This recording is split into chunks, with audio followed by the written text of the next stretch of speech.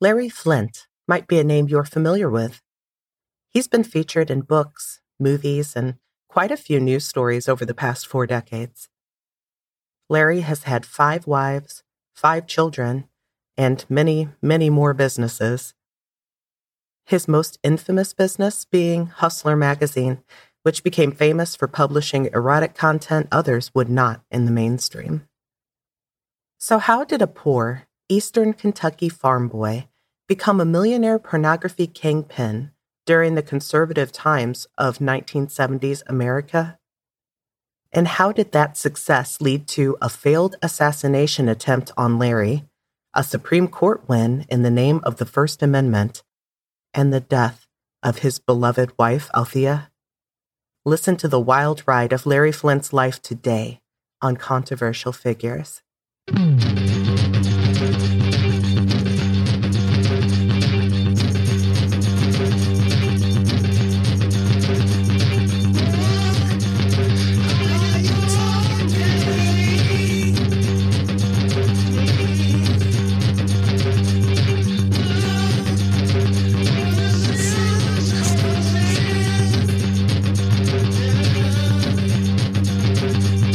Welcome to Controversial Figures, a podcast about intriguing figures in the media. My name is Tammy Hawkins, and if you enjoy this podcast, please leave a 5-star rating and comment on Apple Podcasts. It really helps others find this podcast. We are on Twitter at Figures Podcast if you'd like to suggest any controversial figures, or if you'd like to check out the photos that we posted of Larry Flynt after the episode. Thank you so much to those that have donated to Patreon. Donating to Controversial Figures on Patreon helps me continue to bring new content, and you'll get a shout out on a future show.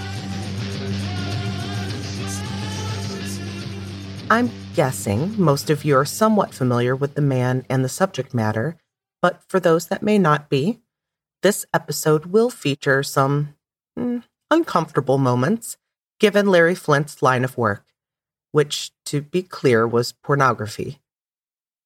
While I'll admit it was a challenge with this particular controversial figure, I intentionally tried to avoid being crude where possible, mostly to avoid feeling incredibly awkward myself. There will be cringeworthy and over-the-top moments, though. I assure you, I left the worst bits out. I believe some of the awkward details are key to telling Larry's authentic story. So, if you're uncomfortable with discussion in regards to the sexual entertainment industry, you might want to avoid this particular episode as well as the next one. This will be a 2-part episode series, as there was just too much crazy to fit into one episode. So, how does one start a story about a man as iconic and controversial as Larry Flynt, and give you a flavor of what's to come so you can bail now if you so choose? Well, I suppose I'll start with a quote from Oliver Stone in the foreword from Larry Flynt's autobiography titled An Unseemly Man, My Life as a Pornographer, Pundit, and Social Outcast. Oliver Stone was the producer of the film made about Larry's life called The People vs. Larry Flynt, and he is a controversial figure on his own that we may cover someday. Spoiler alert, this quote touches high level on a few things we'll dive into deeper throughout the episodes. Oliver Stone wrote of Larry Flynt, quote, "When you actually step inside his life, as we tried to do in our movie, you navigate a minefield of contradictions. On one hand, Larry Flynt was raised dirt poor in a 1-room shack in Kentucky. On the other, he knows what it is to have more money than he could ever spend. He's had sex both with a chicken and with some of the world's most beautiful women. He's been a fervent born-again Christian and a reckless atheist. He's lived a pagan, orgiastic lifestyle, but he also had to contend with being paralyzed in the prime of his life. He's been railroaded and jailed by the justice system, but he has also had his most noble triumph in the halls of the United States Supreme Court. He is someone desperately trying to obtain a certain respect, but he is also hopelessly tethered by his crude roots and the derivation of his wealth. End quote. Well, I mentioned things would get awkward, and things don't get much more awkward than sex with a chicken. With that teaser intro, if you haven't bailed yet, let's get into episode 1 of the life of Larry Flynt.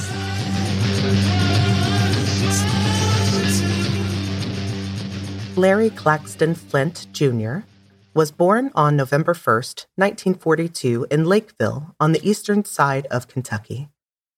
For those not from America or geographically challenged like myself, Kentucky is located in the Midwest of the United States of America.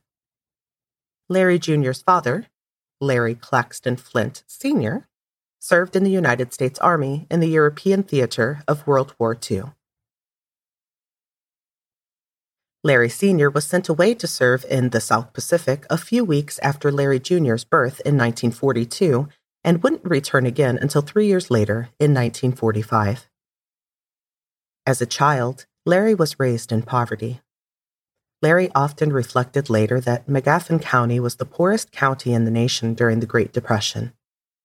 Larry is quoted as saying, "When I was growing up, Lakeville had a population of about 40, made up of about 5 families. The entire county had a population of less than 500. Soon after his father's return from the war, Larry had 2 younger siblings, his sister Judy and brother Jimmy Ray. Larry claims in his autobiography that even early on as a child, he had a strong sexual drive. As was foreshadowed by the Oliver Stone quote at the top of the episode, this included experimenting with a chicken at the age of 9, after being egged on by some of the older boys that hung out around the farm. And that's all I'm going to share about that story. You can read the book if you'd like the details. I had to read it. That was enough. All right, got that fact out of the way. Check. Awkward. In one of my most unfortunate segues in this podcast, sadness would strike later that year when 9-year-old Larry would sadly lose his 4-year-old sister Judy to leukemia in 1951. The loss of their child would prove to be too much to bear for the Flynt family. The next year, Larry's parents would divorce.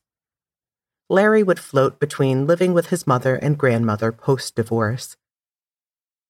Larry went to the high school through the 8th grade, but dropped out at the age of 15. He had bigger things he wanted to do, which included serving his country. Larry would go on, still at the age of 15, to join the United States Army using a fake birth certificate. In regards to how he obtained the false birth certificate, Larry is quoted in his autobiography as saying, quote, "The mother of a friend of mine was the county nurse responsible for filling out and notarizing birth certificates. My buddy acquired 2 blank but notarized forms and filled one out to indicate that I was 17.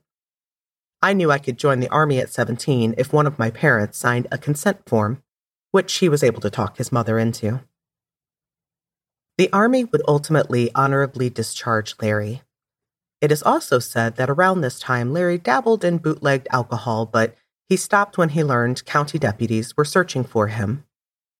In 1960, Larry Flynt joined the United States Navy and became a radar operator aboard the USS Enterprise aircraft carrier. He would serve in the Navy for 4 years. Larry would also meet his first wife in 1961 while on a 2-week naval leave. You could say Larry falls in love fast. He was in a bar called Little Mickey's in Dayton when he met a beautiful blonde with green eyes by the name of Mary. Larry was enchanted, but Mary said she wouldn't so much as give him a kiss unless they were married. In a boneheaded decision by Larry, a few days later, the world was introduced to Mary and Larry Flynt. According to Larry, shockingly, the marriage was ill-fated. He claimed she was a harlot and only wanted him for his money. He filed for divorce, which would be finalized 4 years later in 1965. Larry would be honorably discharged from the Navy in July of 1964. In 1965, Larry used his savings, an amount of $1,800 to buy his mother's bar, Kiwi, in Dayton, Ohio.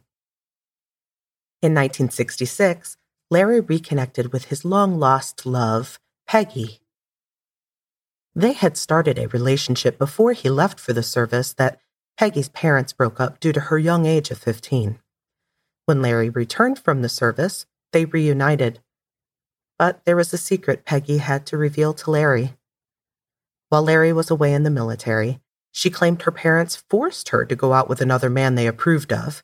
Note, they hated Larry. And she had become pregnant. She undressed to reveal a very swollen tummy to Larry. Larry was not happy about the situation, but he was in love with Peggy. So he married her. Larry would say of this decision in his book, quote, "It was a terrible mistake," end quote. And with these first two marriage examples, you are quickly learning how Larry falls in and out of love. Larry would again claim this mate was a harlot, with different men all of the time.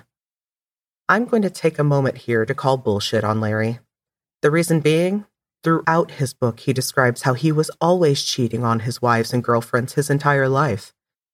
But in relationships where his wives had sex with other men, and the relationship bittered, they are then described as harlots. Not cool, Larry. Not cool. What's good for the goose is good for the gander. And if you want to be polyamorous, all the power to you.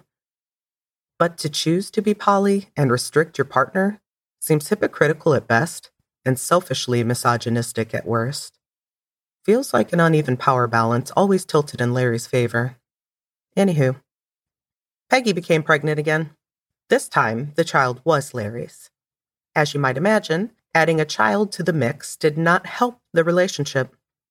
Also, what did not help the relationship was the fact that Larry literally hated his mother-in-law, the one that barred him from visiting Peggy when they were younger because Peggy's mother mutually hated Larry. Larry blamed the mother for Peggy's behaviors he found unbecoming. And one day, fueled by some liquid courage, Larry decided to confront the mother-in-law. A quote from Larry's autobiography describes the dramatic scene that day. And I quote in the words of Larry Flynt, "I don't remember how it got started, but I do remember that I had been drinking. After one too many beers, I made my way to Ernestine's house, let myself in, and began to shout my displeasure. I caught her by surprise. She alternately cowered on the sofa and leaned forward, shouting back at me. I was furious, and at the height of the confrontation, I threw a telephone at her, pulled a pistol out of my pocket, and screamed, quote, 'I think I'll just kill you!' Ernestine jumped up in a panic and ran past me. I pulled off a couple of rounds, shooting over her head. In her haste to escape, she ran out of the door, tripped, and fell down a flight of stairs to the street. I stomped out, leaving her in a heap on the sidewalk. I was mad as hell, but I wasn't stupid enough to actually shoot her." End quote. As the boomers would say, that escalated quickly. But wait, the story gets better. Larry continues, quote, "My 1951 Studebaker was parked outside. I jumped in and fled, burning rubber as I pulled away. By the time I got a few blocks down the street, I was going 80 miles per hour. I was in a blind rage. I tried to make a left turn at Needmore Road, but couldn't bleed off enough speed. I did a four-wheel drift through some poor guy's front yard, barely missed a couple of trees, swung around the house, hit a wire fence around his just-planted garden, and blew 2 tires. The owners of the house were sitting on the front porch as I careened by." End quote. I'm sorry, but I gotta pause there again. Can you imagine this? You're chilling on your front porch, you're drinking your Arnold Palmer on a beautiful afternoon, holding your honey's hand, and suddenly someone Tokyo drifts Fast and Furious style through your front garden. Ah, what a scene. All right, let's continue. Larry went on to say, quote, "The owners of the house were sitting on the front porch as I careened by. They scattered like flies. I just kept on going, flat tires and all, until I made it to the Kiwi. I jumped out of the car, sprinted upstairs, and was pretending to shave when the police arrived. They were not fooled. I was arrested and charged with shooting with intent to wound, drunk driving, leaving the scene of an accident, and driving with a license under revocation. Considering the fact that my car was covered with dirt and chicken wire and had 2 flat tires, it was hard to plead innocence. My mother's attorney advised me that the only way I could avoid a long prison sentence was to claim temporary insanity and submit to a psychiatric incarceration. I reluctantly agreed and was sent to the Dayton State Hospital." End quote. Despite all of this relationship drama and his brief stint in a psych ward, Larry was making his bar successful. It is said Larry worked upwards of 20 hours a day many days, regularly using amphetamine pills to stay awake days on end. The bar was known to have some rough clientele from Kentucky, Tennessee, and West Virginia. So Larry decided to change the name from Kiwi to Hillbilly Haven. He rebranded it to be an old Western-style country joint. But with that clientele came rough and tumble days. Larry mentions many intense fights. Once the Hillbilly Haven bar began earning about $1,000 per week, Larry redistributed the profits by starting 2 more bars. The next bar Larry started in late 1965 was called Larry's Hangover Tavern. Classy. This was across from a lot of factories, catching the lunch and evening clientele. It was at this bar that Larry installed vending machines and pinball machines. The constant stream of income from coins going into his machines would inspire Larry later to start his own vending machine business on the side of his bars. There's no denying that Larry was a hardworking man. The third bar Larry soon started was named The Factory, also located near several factories. He used the same model that was working at Larry's Hangover Tavern: sell food at lunchtime to the working stiffs, then stiff drinks in the evenings to really turn a profit, and have lots of vending machines and pinball machines to empty their pockets of coins as they emptied their drinks. Larry continued making money hand over fist, so of course he decided to open yet another bar. Tired of the low-collar bar-fighting clientele of the Hillbilly Haven, Larry Flynt decided to open a new, higher-class bar. His first experiment with an upper-class bar was his 4th bar in 1967 named Whatever's Right. This would be the first club Larry owned in which he employed hostesses who danced. He personally screened dozens of women, hiring the 12 he felt were the best looking. That's it. That was the primary qualification. Larry would describe this approach in his autobiography, quote, "I wanted them to be the centerpiece of a posh cocktail lounge, an elegant little place with a good sound system and popular music. There were a lot of guys who liked to go to a club and grind on a girl on the dance floor. I wanted a mix of good dance tunes from fast rock and roll to slow, sexy stuff. The whole idea was to appeal to the lonely men, middle-aged and up, in a controlled environment." His upper-scale bar was a success. But the competition was catching up. Larry heard of a new bar phenomenon called go-go clubs. He went to check one out and left impressed, and with a gold lame bikini souvenir for which he paid a dancer $100. This club would inspire Larry's next and most famous bar creation. It was late 1967, and Larry had bought a new club property in downtown Dayton, Ohio. Larry would go on to name the bar the Hustler Cocktail Lounge and open fully in early 1968 with scantily clad go-go dancers on display. Larry would clear $5,000 in pure profit the first week the club was open. Soon, the Hustler Club and Whatever's Right were doing so well, Larry decided to sell Hillbilly Haven and Larry's Hangover Tavern, while increasing his business through his national vending machine company. He also opened another new upscale bar called Talk of the Town in October of 1968. But it was the Hustler Club that really did the best of all. From 1968 onward, with the help of Larry's brother Jimmy and later his girlfriend Althea Leisure, Larry Flynt would open Hustler Clubs in 5 more cities, including Akron, Cleveland, Columbus, Cincinnati, and Toledo. And Larry freely owns that he was frivolously having sex with many of the dancers and bar workers around him. Often many partners, many times a day. He also had a few more serious relationships. Larry says in his autobiography of this time, quote, "During that period, I had a number of ongoing relationships and countless one-night stands.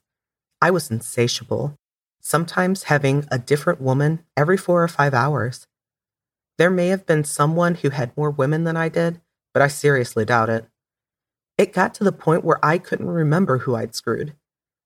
I'd have to ask Jimmy or someone, have I fucked her yet? I'm not as blunt now. I usually say, I played the field pretty heavy back then. It's a deliberate understatement. I remember my secretary saying to me once, that's 18 this week, and it's only Friday. I said, huh? She said, you know what I mean. If they've been in your office more than 10 minutes, you fucked them. I couldn't argue. The more I got, the more I wanted. Sex was like a drug." End quote. Taking a brief cringy pause here, I'll remind you that you can decide whether this is Larry's continued braggadocious nature, truth, addiction, or somewhere in between. Okay, continuing Larry's sexual prowess diatribe. Quote, "During this period, I had 3 ongoing relationships, all of which produced children, and one of which resulted in a brief marriage. The first was a beauty named Amanda Carson. She was a country girl, a young widow whose husband had been killed when their house trailer caught on fire. Her story was a soap opera. I liked her, but her countrified pace and domestic taste were in conflict with my own. Our stormy relationship, which lasted for several months, produced a child, my daughter Lisa. The second serious involvement was with Kathy Barr, a woman I met when she applied for a job at the First Hustler Club. She was a tall, gorgeous blonde in her mid-20s. Kathy was divorced and had 3 kids. Kathy was probably the best sexual partner I've ever had. We dated on and off for about 18 months, and she became pregnant. In late 1968, I married her, and she gave birth to our daughter Teresa, just after we broke up. After many intervening relationships, I met Sam Griffith. She was a barmaid at the Columbus Hustlers Club. Sam was a pretty brunette and a very good person. I began an on-again, off-again affair with her. We lived together briefly, and she too got pregnant. Sam was as promiscuous as I was, so I wasn't sure at first if it was my child. But after the boy was born, it was obvious. He was mine. We named him Larry Jr. I loved my children and supported them well, but I simply could not commit myself to one woman. I don't think men were meant to be monogamous." End quote. It was along the way that Larry would also meet a young lady by the name of Althea Leisure in 1971 when she arrived to interview at the Hustler Club in Columbus, Ohio. When Larry interviewed her and asked how old she was, she said she was 18. He knew she was lying, especially when she handed him her fake ID. Althea was actually 17, and she came from a troubled background. At the age of 9, Althea's father shot and killed her mother, her mother's best friend, her grandparents, and then himself. This left Althea and her siblings orphaned. And years later, after being transferred between different orphanage homes, Althea now was at the club making her own independent way. Larry let his heart give in and let her begin working for him at the Hustler Club. He also asked her to dinner and made love to her that same evening. All right, I'm going to take an editorial moment here to reflect on the power dynamic that Larry continually exploited within his clubs, as is evident in the past 5 minutes of speech. Listen, in my humble opinion, it's really not okay to interview, hire, and sleep with someone all on the same day. It's on the very dangerous cusp of consent given the power dynamic and the young age. I respect Larry's accomplishments, but I'm not a fan of his behavior. Anyway, it would turn out that Althea would be one of Larry's absolute loves of his life, and she was a very intelligent businesswoman. Althea quickly worked her way up in the club ranks and further into Larry's heart. He was quite fond of her, and that she didn't mind his bold nature or that he slept with lots of other women. And he was okay that she also slept with lots of other women, as long as it was only women. Their business and romantic relationship just worked. Larry was always thinking about how to make more money. Soon, Larry would start selling memberships to his hustler clubs. Larry says of this idea, quote, "They were part of a promotional scheme I'd devised primarily for traveling businessmen that included a plastic card entitling the bearer to a discount on drinks and free limousine service from their hotels." With a membership mailing list steadily growing, sometime in 1972, I started to think about a newsletter that would introduce new dancers and let members know if their favorite girl had moved to a different club. Many of my clients traveled throughout the state patronizing hustler clubs in every city. End quote. It was around this time at age 27 that Larry acquired the Dayton franchise of a small newspaper called Bachelor's Beat. Larry would publish the Bachelor's Beat for 2 years before selling it and his vending machine business when he hit a rough time of debt. Owning the Bachelor's Beat taught Larry about written media distribution and would inspire his next adventure. In March of 1972, Larry Flynt came out with the first Hustler newsletter, a 4-page black and white monthly newsletter containing information and updates about his hustler clubs. This Hustler newsletter soon became so popular with his customers that by May 1972, Larry expanded the Hustler newsletter to 16 pages.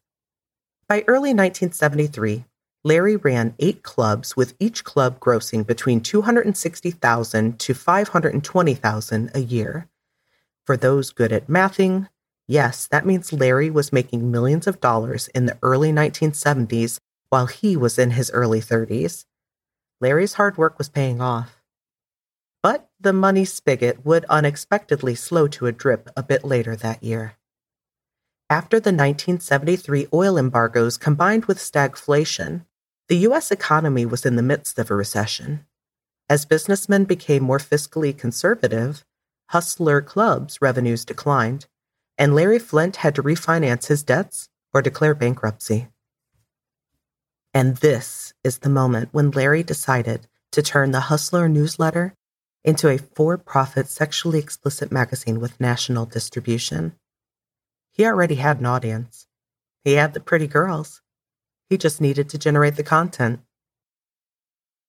Larry met with Ron Fenton, owner of the national magazine Gallery, which had a circulation of about 1 million readers. Ron offered to sell a 10% interest in exchange for a loan of $50,000 and stock. Larry would give him 10% of Mini Clubs of America, Larry's holding company, and 10% of Gallery's stock. And on November 1st, 1973, Larry merged his Hustler magazine with Gallery as its co-publisher. In July of 1974, Larry published the first edition of the pornographic magazine Hustler.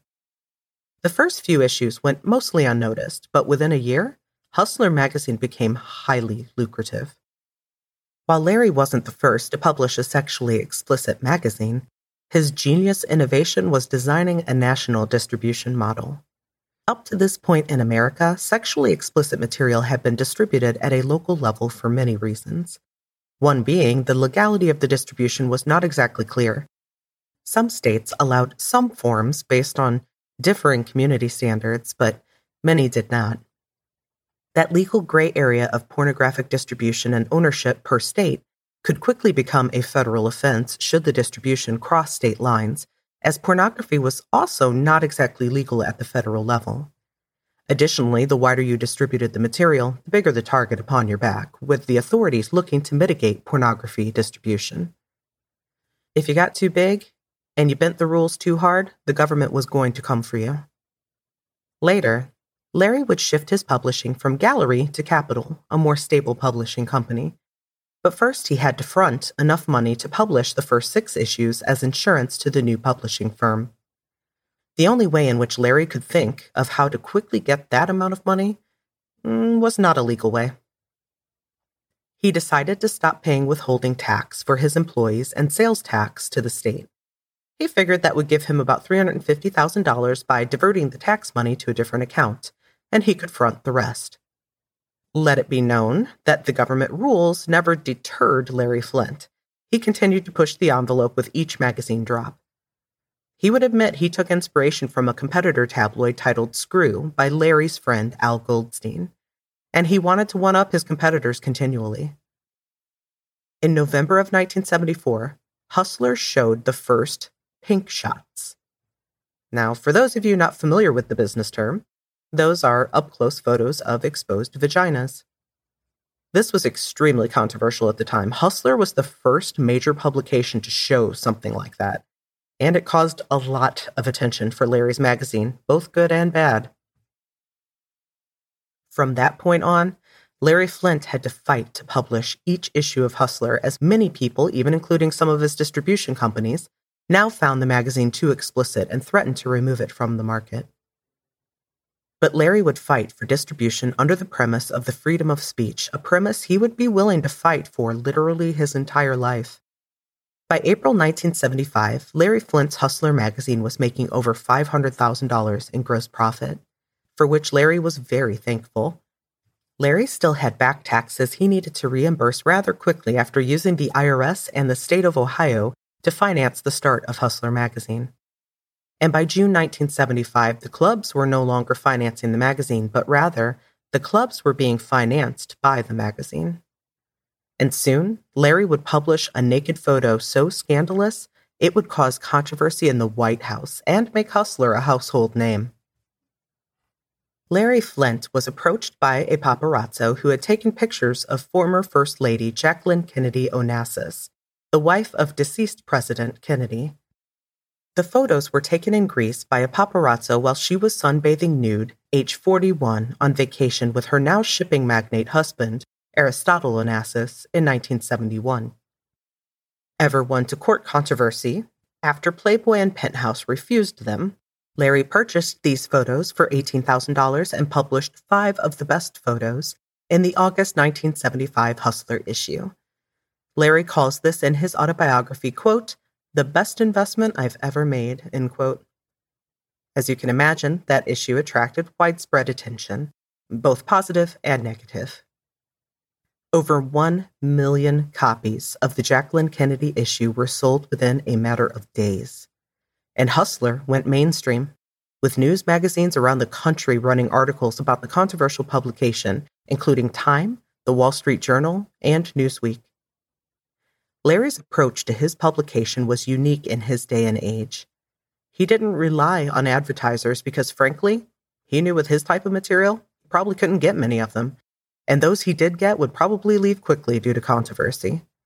Instead, Larry aimed toward a blue-collar audience with his salacious content, but charged a premium for the purchase price of his magazine.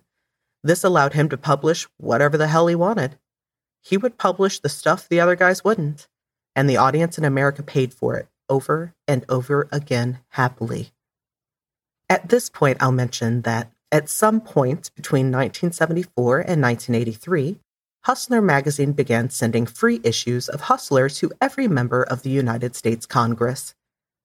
As to why, Larry commented, quote, "I felt that they should be informed with what's going on in the rest of the world," end quote. With the popularity of his magazine quickly making him a millionaire, Larry Flynt would buy a $375,000 mansion in 1975 to celebrate. In 1976, he founded Larry Flynt Publications. This company would specialize in the production of adult entertainment, expanding the Hustler business and beginning many other adult magazines. Larry would also marry Althea, his 4th wife. Unfortunately, also in 1976, Larry would be prosecuted on the charges of obscenity by the head of a local anti-pornography committee, Simon Lease. Larry was indicted for pandering, obscenity, and organized crime, all for publishing Hustler magazine. The organized crime charge was the worst, a felony that could lead to a sentence of 25 years and a fine of over $10,000. This was in direct reflection of the national distribution scheme Larry had put forth. Larry's court case was taking place just after the Miller v. California Supreme Court case decision made in 1973. In that case, Marvin Miller, the owner of a West Coast mail-order business, was convicted of sending unsolicited, sexually oriented ads through the mail. Hearing the case, the court overturned the previous understanding, maintaining that, in the future, a publication or film need only be found guilty of obscenity in the community in which it was tried. The court had also held that the prosecution need not offer any proof or expert testimony as to what constituted as obscenity. The jury would reflect the community, and decency would be defined by the community. This was probably not going to be in Larry's best interest, regardless of how the jury selection process went. This also is a real problem for First Amendment purists, giving way for local censorship that could potentially conflict with America's federal freedoms. As Larry's case headed to trial, he was faced with a new 3-part test from the Miller v. California case. The parts included 1, whether the average person applying community standards would find the work taken as a whole appealed to the prurient interest. 2, whether the work depicted or described in a patently offensive way sexual conduct specifically defined or prohibited by the applicable state law.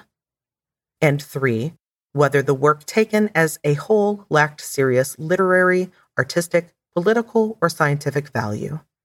All 3 tests had to be met to get a conviction. But because the, quote, local community standards apply, quote, the jury could just ignore the guidelines full stop and state that this was inappropriate for their community. So the guidelines kind of didn't matter. Larry's defense gathered 86 different magazines to exemplify the explicit content already freely distributed around the community and level set that Hustler, while perhaps the most popular, was not at all the worst of the worst relative to content. After reviewing the materials thoroughly, the judge decided this evidence was irrelevant because the jury already reflected the community, so there was no further need to gauge the standards. The prosecution would predictably argue how unacceptable the magazine's material was, choosing the worst excerpts and photos to highlight.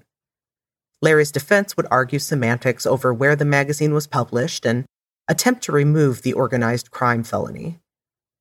And they would emphasize the right to free speech being all speech. An excerpt from Larry's lawyer's closing statement is as follows, quote, freedom doesn't mean anything if it's not offensive.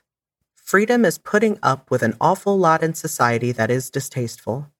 Freedom is only meaningful if it includes all speech, no matter who is offended by it. It would be a hazardous undertaking for anyone to start separating the permissible speech from the impermissible, using the standard of offensiveness. The freedom guaranteed in the First Amendment is indivisible. You can't take it away from Larry Flynt and keep it for yourself. The real issue of this case is, are we afraid to be free? End quote. But his lawyer's dramatic close wouldn't be enough to save his client. Larry was sentenced to 7 to 25 years in prison and with an $11,000 fine. No bond, maximum sentence. Larry was heard shouting as he was taken from the courtroom to the Hamilton County Jail. Quote, are we really living in a free country? Theatrics aside, ultimately Larry only served 6 days in jail, as his lawyers had filed an appeal and got Larry out on bond. Soon after Larry and Althea married in 1976, Larry would briefly be touched by God. This God touch came about soon after Larry met Jimmy Carter's sister, Ruth Carter Stapleton. After being introduced by mutual friends, Larry had begun to have regular conversations with Ruth about her love for God, reflecting on his own hedonistic life and why he has lived the way he has.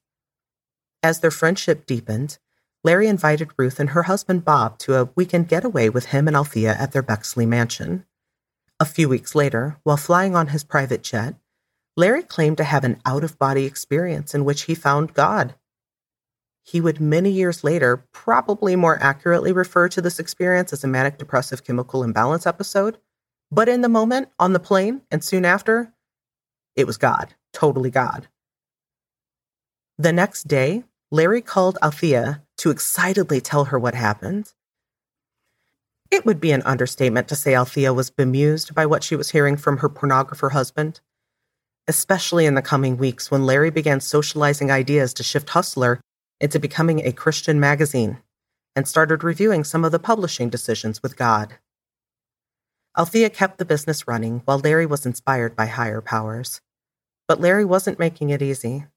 Larry decided as part of his Christian conversion that everyone working for him deserved a better wage, including the women. He would announce during a staff meeting, quote, "Nobody can live on $7,000 a year. So beginning the first of the year, everybody, clerks, editorial assistants, secretaries, will be making a minimum of $15,000 annually. I'm going to turn some of the empty space we've got available into a daycare center so women can bring their kids to work and visit them during coffee breaks," end quote. While altruistic and ahead of his time, Larry wasn't thinking about the overall impact of the bottom line his manic or religious-driven ideas were having on Hustler. In early 1978, while Larry's appeal of the Cincinnati court decision was still pending, another obscenity indictment was filed against Hustler in Lawrenceville, Georgia. On March 6th, as Larry walked back to the courthouse after a lunch break with his team of lawyers, gunshots rang out. A gunman named Joseph Paul Franklin shot Larry Flynt and his lawyer, Gene Reeves, multiple times outside the courtroom in Georgia. By the time Larry arrived at the hospital, he had lost most of his blood from an abdominal artery that had been severed by a .44 Magnum bullet. Several procedures were performed to stop the internal bleeding rapidly occurring in Larry's body, along with repairing the vital organs struck by the bullets. Over 6 feet of Larry's intestines were removed. The doctors gave a grim prognosis and said he needed to be airlifted to Emory University Hospital for more surgeries in order to survive. Once Larry arrived at Emory University, the search for Larry's continued internal bleeding continued. Rapid blood transfusions were barely keeping Larry alive in the interim. Larry had also developed a raging infection in his body. First things first, the infection didn't matter if they couldn't keep blood in his body. A radiologist suggested they use a new technology called a CAT scan to attempt to find the source of the bleeding. Within moments of using the CAT scan, they found the source. An artery 1/2 inch from Larry's heart had been nicked by a piece of shrapnel still lodged nearby. The doctor fixed this leakage source, and Larry's prognosis was changed from critical to poor, as now they needed to address the abdominal infection flowing through Larry's body. Every antibiotic the doctors tried proved not strong enough. Larry's prognosis became critical again, with doctors advising he had about 24 to 48 hours to live. This grim news was shared in the news, where a CDC doctor heard of Larry's plight. He called Emory University and advised that they had an experimental drug they could make available to the university and Larry if he signed the consent. Althea signed the consent on Larry's behalf, and the experimental antibiotic was applied via IV while Larry's body was packed in ice in an attempt to prevent brain damage from the fever he had been suffering from for days. The antibiotic worked. Within a few hours, the infection and fever began to subside. After a couple more surgeries, Larry was in a stable state. But he still had a huge fight ahead of him to become a functional member of society again. The shooting had permanently paralyzed Larry in the legs, causing him to be bound to a wheelchair and also caused speech impediments. But more devastatingly, the shooting had passed through the bundle of nerves at the base of the spine called the cauda equina, Latin for the horse's tail. Instead of severing Larry's spinal cord, the bullet fragment severed individual nerve fibers. This not only paralyzed Larry, but also made him suffer from what is known as peripheral nerve damage. This type of injury is known to give humans the worst type of pain imaginable. Larry would compare it to being perpetually suspended in a vat of boiling water from the waist down.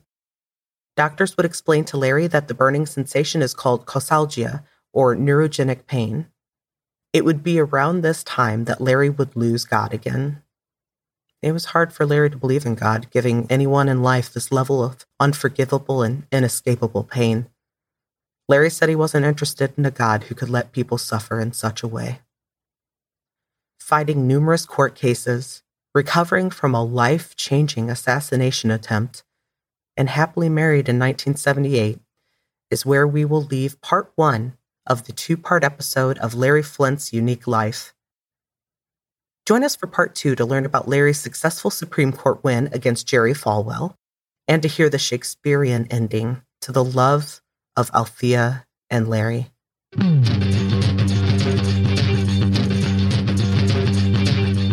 Thank you for listening to this episode of Controversial Figures. Just a reminder to please like, subscribe, and leave a rating and comment for Controversial Figures in your favorite podcast app. We have a Twitter page at Figures Podcast, so please follow us, give us recommendations of controversial figures you'd like to hear. This podcast is an independent podcast created by Tammy Hawkins. This is funded by those that donate, so please join Controversial Figures on Patreon and give what you can. I'll send out swag to all donators. Research references are available in the show notes as are musical references. As many of us have been in lockdown for an extended period in 2020, I'd like to ask a favor. Reach out to someone you know that you haven't spoken with lately and have a conversation. Humans need each other now more than ever, and it's hard to see that need while we all stay safe at home. Let someone know they're important to you. I hope you all are staying as healthy and happy as possible, and know that you are important to me. Be well.